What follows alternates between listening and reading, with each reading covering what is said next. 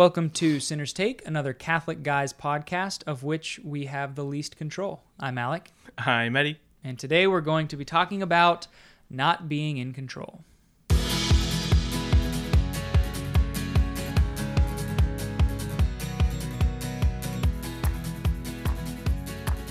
Talking about control today. Remote control. Helicopters. Other types of control. RC cars. Control C, Control V. Yeah, Right. right. You know. But it actually kind of came up because Bobby shared with me a Babylon Bee article, which if any of you guys have never heard of Babylon Bee, you should check it out. They're super funny. It's like maybe you've heard of The Onion, which is like a fake news organization that makes articles that are like a joke, usually satirical and poking fun at the way the world is and things that are going on. But this is more from a Christian perspective, so there's some pretty funny stuff. They definitely know how to walk that line, I think. So I check them out. Babylon Bee, B as in BEE, Babylon as in Babylon. But there's a funny one. Honestly, you don't even need to read the articles. You just need to read the titles because they're always For a long always time, funny. I didn't even know they had articles. I thought they were just funny titles. Secretly, Bobby actually wants to work for Babylon Bee. So if anybody from Babylon Bee is listening to this, reach out to Bobby. Also, thanks for your sponsorship. I'm just kidding. Just kidding, not sponsored. This is the title of the article. We could say, I'll say it real quick. It says, Christian briefly considers placing hope in God after Supreme Court lets him down again. And this is, I think, there's a lot that we can talk about. We saw this and we thought there's a lot of things that we can talk about regarding control. But I think this is a good jumping off point because it is obviously funny because people don't actually have hope in God, and we place hope in our government or another government or, people as opposed to God. Or ourselves. That's a big one. Yeah. First thoughts? First thoughts. Yeah, I laughed when you sent me this because I love that it's briefly considers, because it's just so out there to actually even do it that even just the thought of it was brief and not even giving it a shot. But yeah, I mean, that's so much of good comedy is just a commentary kind of stuff you don't want to say to yourself. And how much do I actually put hope in him? Yeah. Versus what I say. I'll read a couple of pull quotes from it. It says, I'm crushed. He says, I gave my everything to the Supreme Court. My votes, my allegiance, and my everlasting hope have for years been dutifully placed at the feet of the 9 robed mystics in charge of America's moral law. That they would betray my trust like this is devastating. And then later on, it goes on to say that a Christian pastor says, leading Christian theologians all agree that a conservative Supreme Court majority is the key to spiritual revival in America. And that's obviously, it's just so funny because whether or not people actually want to admit that, they legitimately get so caught up. And I mean, I do too, right? We get so caught up in politics oftentimes that we actually think that if so-and-so gets elected or if so-and-so's appointed to the Supreme Court or if the Senate majority goes one way or the other, like the moral fabric of the world is going to fall apart. And I understand that there are consequences to these kinds of things, but I mean, Christianity arose during a time of great corruption in, the Roman Empire, and there was a lot of bad things going on then. There's still a lot of bad things going on now in governments, and I've long had the belief that like the Bible and Christianity and Catholicism is not just supposed to be like on par with your political view. It's not supposed to be this mindset of I use my faith to justify my politics over the fact of like finding the truth of matters. Yeah, the politics is more temporal, and your faith is not constricted or is not restricted to the causes and effects of this world. It is more ultimate than that, whereas politics is just what's happening right here and now. But if you really believe in the idea of like eternal life and salvation, then it's easier to not require as much from politics and things, which sounds dangerous because we don't want to just resign ourselves from what's happening here, but to keep in mind the ultimate end of things versus what's going on right here and now. Yeah, and we usually don't talk too much about politics. We're going to move on from politics in just a minute. But I mean, I do think it's important to say that, if you find yourself like I said, using your faith to justify some sort of political belief, or if you find yourself defending something that clearly goes against Catholic social teaching and Catholic morality because you're afraid of like disaligning yourself with one particular political party, like you're doing your faith wrong. You're doing it wrong. And, you should not be afraid to stand up to and anything. And the fact of the matter, on both sides of the political spectrum, there are plenty of things that are contrary to what we believe as Catholics, and to like tiptoe around, like, I just want to pretend like that's not there because I understand that sooner or later you need to, especially when it comes to voting, you need to make a decision, and based off of your informed conscience, make a moral decision for what you think is the best thing to vote for. Yeah. Yeah, I think so. What I was trying to say, maybe in a more succinct way, is the idea of worthship. How did you know? Yes, the idea of worship, and what do you place of highest value? In which value is the highest? And what do you place highest value on? On what do you place highest value? Yes. And I think that going back to being in control, do we really put our value and our hope and our trust in God? Or is that like something that comforts us in the background, but really we're trusting ourselves and the people around us to be in control? Yeah. And I think a lot of it with the whole control thing, I think we have been spoiled a little bit as a society. I think about a lot that people are like, oh my gosh, I can't believe like my government's doing this. Well, like throughout almost all of human history, governments have not treated the average person very well. In almost no parts of human history was like a peasant or a farmer or a poor person, did they have the ability to change anything at all? Like, did they even have a platform? Like, at least like everybody has Twitter now, right? And like anybody has a chance of becoming viral, and like having the actual ability to reach thousands, if not hundreds of thousands, if not millions of people is technically at the grasp of everybody. Obviously there's complications with that, but it is possible. So that is something that did not exist for people. So we're used to being able to make a change. We're used to being able to be in control of situations. And I think that, kind of our world state right now and all this madness and a lot of stuff's going on. And then it all kind of comes to a point with the coronavirus on top of all of it. It's really kind of thrown a lot of people off for what was probably pretty normal for, I think like what was probably going through people's heads when the plague happened, and there wasn't like a website that they could go on and have daily updates for how people are doing with it and how many people are dying from it and what you can do to prevent it. You were just like living your life, and then you and people around you just started dying. So what is otherwise like almost business as usual for humans is not. It's something that we're not comfortable with at all, and we were used to being in control. I mean, and I even think to not even just the plague, but if you were, even if you were a king, right? I forget where I first heard this quote, but I think it's very profound, right? A king couldn't control the temperature of his castle, but right now we're sitting here. It's 95 degrees outside where we are, and we're sitting in air conditioning, and it feels pretty good. And like a king didn't have that capability. It was hot, and it was going to be hot because the weather was hot, or it was going to be cold because the weather was cold. They didn't. Even the richest people in the land could not have that power that even almost all people, at least in America, have now. And like peasants, you would wake up and maybe your village was getting raided by another army, and everybody in your village died, and they stole. And if you lived, everything was destroyed, or a famine happened and you lost all your food. And so and not to say that we don't need to care for the poor, but like even like probably some of the most poor people in America have had better lives, and I don't want to sound insensitive with it, but have had better lives than poor people in the past have had, and have had more control over their lives than people in the past have had, where they're not living day to day in fear of sickness, in fear of invasion, in fear of famine. And there weren't programs designed to be helping those people, And with all of this, we want to be extra sensitive. And I know that there are people who aren't being reached, but there are efforts being made that I don't know existed until pretty recently. And the platform for it to be even heard, right? To even know.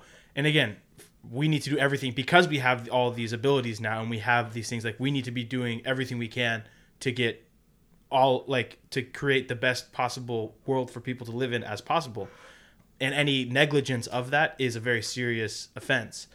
But I do think we are a little spoiled in a sense, especially here in America, and especially like myself, you know, being thrust into this situation has really kind of forced me to reevaluate, where am I placing my hope?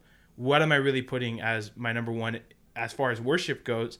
And what do I think, like, who's in charge here, you know? And I think a lot of times we think it's me. I don't think it's you. I never think it's you. Yeah. Do you feel in charge? Bane had the right idea. You see, I'm with Bane here. Personally, I think it's just kind of funny too, because, you know, going back to the article where it's like, how could I've placed my trust in the Supreme Court, and how could they let me down again? Or how could this happen? Or and we think about it, where I campaigned for this person for so long and they lost, or like this person who I voted for did something that is letting me down. And sometimes we just need to sit there and be like, yes, like, of course they did, right? Of course this happened. Or even with things like sickness, it's like, this sickness is happening, right? And people aren't handling it well, and people aren't doing what they're supposed to be doing, and it's spreading or whatever it might be. Yeah, like, also that is going to happen. And we get so let down by these institutions that were never designed. I mean, ideally they were designed, but like never promised in the reality of things that like were going to meet your every need, right? There's never been a society that like was perfect. There's never been a person who's perfect, and people are always going to let us down. So it's you know, I think that's what the brilliance of Babylon Bee, where it's like, it's funny because we really get so offended when these bad things happen, when it's like, we're the only one who we know ultimately won't let us down is God, but we don't like accept that. Yeah, I love that phrasing of, we're disappointed for not getting things that weren't even promised. And so much of it is about expectations. And I think this is where we've probably talked about before, I think this is one thing that I appreciate from the Buddhist tradition, is they really take detachment seriously and managing of expectations seriously. Because I think we have pretty high expectations, and then we're surprised when they don't come to fruition. And it's interesting for me, you know, death is promised, but it always comes as a surprise. Yeah. And it's hard. It's such a hard thing to talk about and experience secondhand, I guess. Yeah. But we like need to prepare. You're like third or fourth time it starts to become normal for you. But it's a real thing, and I don't know how many of us address it. And I think this is something that is making us face that. And it's easy to. My brother always says it's hard to make time for things you're avoiding, and so, you know, we avoid the hard conversations and the difficult realities that we probably should be expecting instead of expecting them not to happen. But now we're having to face that. And that lack of control of being able to push it away is hard. Yeah. Life is fragile. People are going to disappoint you. Institutions are going to do things that you disagree with. That's life. That's human experience. It's just, I think a lot of it's coming up right now. There's a lot of stuff coming up right now. And we don't know how to handle it. And we have our hope. We have our hope placed in the wrong place. And going with our expectations. So I think going to the Our Father, we say, "Thy will be done." Who's thy? Thy. Thy will be done. Leg day, baby. That's a funny shirt idea. Shout out to our episode Leg Day of Prayer. Yeah. Dude, that'd be a funny shirt. Thigh will be done, and it's the guy doing squats. Don't forget leg day. That's a good graphic tee right That's there. A verbal trademark. Yeah. You better leave that in, by the way, when you edit this. I was going to cut it out. No, you better leave that in. It will. I'll leave all this in now. But with Thy Will Be Done, it makes me think of, we've joked about it, but with Man for All Seasons, when the king writes a piece of music and he asks Thomas, he says, "What did you think about that music?" Thomas says, "I liked the music, but I should let you know that my taste in music has a reputation for being terrible." And the king says, "Nonsense. You have a terrific taste in music. It coincides exactly with my own." And I think we treat God's will that way too, where it's like, God, let your will be done as long as it's the same as what I want. Yeah. You know? God, I said let your will be done and you didn't give me what I wanted. What up with that, man? That was a painful realization for my own. I remember it's my own fault because like for most of my youth, I would always, everything I prayed about was girls, and it just like didn't work out for a while. And I just remember like one time I was praying about something and it was like there was something didn't go the way I wanted it to, and I was just sitting in the chapel. I was like, God, not taking his name in vain, like speaking directly to him. I was like, God, is my will really that bad that everything that I want you don't want? But you know that, and there's a whole blessing. Of course, he in said that. yes. Yeah. He's like, yes. What don't you get about that? Yeah. Yes, your will is that bad. Fix your will. And it's also the trust of that he can still make good of things. You know, if we're trying to force our own will, it's never too late to give up that trust in him and let him make good of it. Whether the decisions you've made so far were in line with his will or not, he'll take us from wherever we are. Because I think there's a problem with, what's the word? I honestly forgot it. You told me before we started recording and I forgot it. Platitudes? Platitude. Yeah. Platitude is a word that means something that sounds good but doesn't really mean anything because it's overused, and also it just, I'm trying to think of something that the only way to get through it is to get through it. People Everything say that. happens for everything a reason. happens for a reason. All these things that like we just say that because we don't really have anything else to say. And I think that like, I place my hope in God. I feel like people think of that, but they don't actually mean it. Kind of like everything we talked about. It's like, oh my gosh, God, I told you I placed my hope in you, and then like you didn't even do what I wanted you to do. And like it didn't work out the way I wanted to when I wanted to. So clearly you must not be real, or clearly you must there's a disconnect here, you know, because I'm super holy and what I want is what you want, obviously. But I think I think of the Office episode where Angela breaks up with Dwight. Spoiler alert. And spoiler alert, they're dating and then they break up because he euthanizes her cat, and he's trying to talk to Phyllis about like how to get her back essentially. And Phyllis recommends that he does an ultimatum, and if she says no after that, then you kind of have to move on. And so he does the ultimatum thinking that it's gonna work, and then it doesn't work. So he goes to Phyllis again. He's like, it didn't work. What do we do next? And she's like, you have to move on. He's like, okay, I moved on. Now how do I get her back? And Phyllis is like, well, you don't get her back. And then he gets mad and says mean things to her. But I think that's what it is. It's like, all right, God, I placed my hope in you, but like, now can I have what I want? You know, it's like, all right, God, I placed my hope in you, but like, now can the coronavirus be over? Yeah. Like, I placed my hope in you. Now can the government function the way that I think they should? And we don't get it both ways. We don't get to have our hope in God and also like want to do our own thing all the time. I love that example. And even if you don't know who any of those people are or what The Office is, I hope it still made sense. I think it does. If you don't watch The Office, it doesn't matter.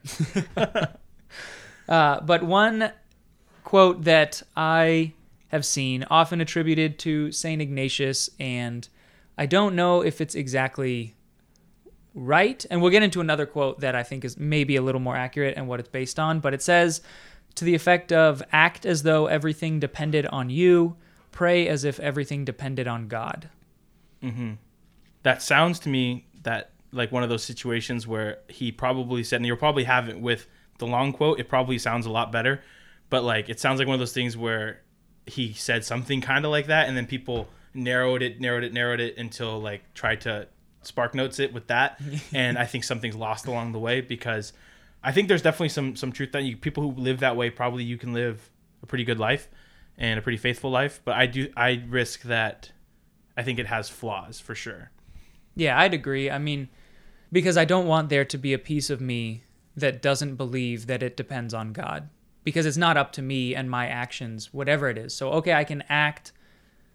Well, what does it mean to act as though it depends on me? Do I really believe my actions should be affected by my belief that it depends on him? So if I'm acting as if it's up to me, I mean, actions and beliefs, at least hopefully, but tend to be pretty intertwined. So if you're not acting in a way that does depend on God, I think you're going to run into faulty beliefs. Yeah. Yeah, absolutely. I think there is a level of pride that lingers in there, right? And I think that you run the risk of having, like, I pray like I believe in God, runs the risk of becoming a platitude, becoming everything we just said, because you're like, I pray to God, and like that's my like ace in the hole maybe, but really I'm going to do everything myself. And I think of, it's no longer I who live, but Christ who lives in me. And I think that that's like pretty key when it comes to this, that because even when you are acting, you can't act on your own.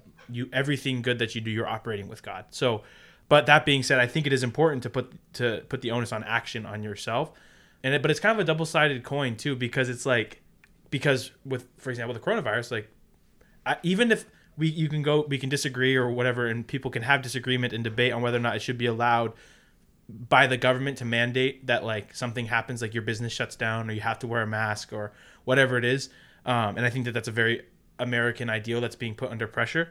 But out of charity, you should wear a mask, right? Out of love for your neighbor. Again, people will argue that it's not effective or whatever, and we don't know, but like it's not that inconvenient. So out of charity, I would say, in love for your neighbor, you should do what you can. So it's like you're responsible for that act. But other than that, really, there's nothing really we can do about this, right? So the whole like act as though everything depended on you. I think that part of the reason why I have had a really hard time during this quarantine and virus situation is because there's so little I can do for the state of the country and for the state of the church, even, where it's like I disagree a lot with how some bishops and how some priests handle it, right? And I think also some people are handling it super amazingly, but there's nothing I can really do about it, right? Like, yes, I can petition every single person in the whole church to do whatever it is, but a lot of it comes down to it's out of my control. And it kind of goes back to that whole peasant thing where like I feel like a lot of it's out of my power. And by following that quote maybe too much,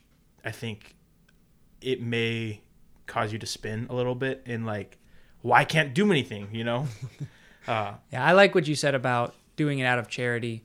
If we're unsure whether or not the masks work, but if you're frustrated that it feels like there's nothing you can do, then you should wear a mask because it might be something that you could do.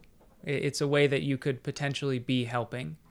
But I think this, for me, makes me think of the relationship between faith and works versus faith alone and how we're saved, because it's a difficult thing.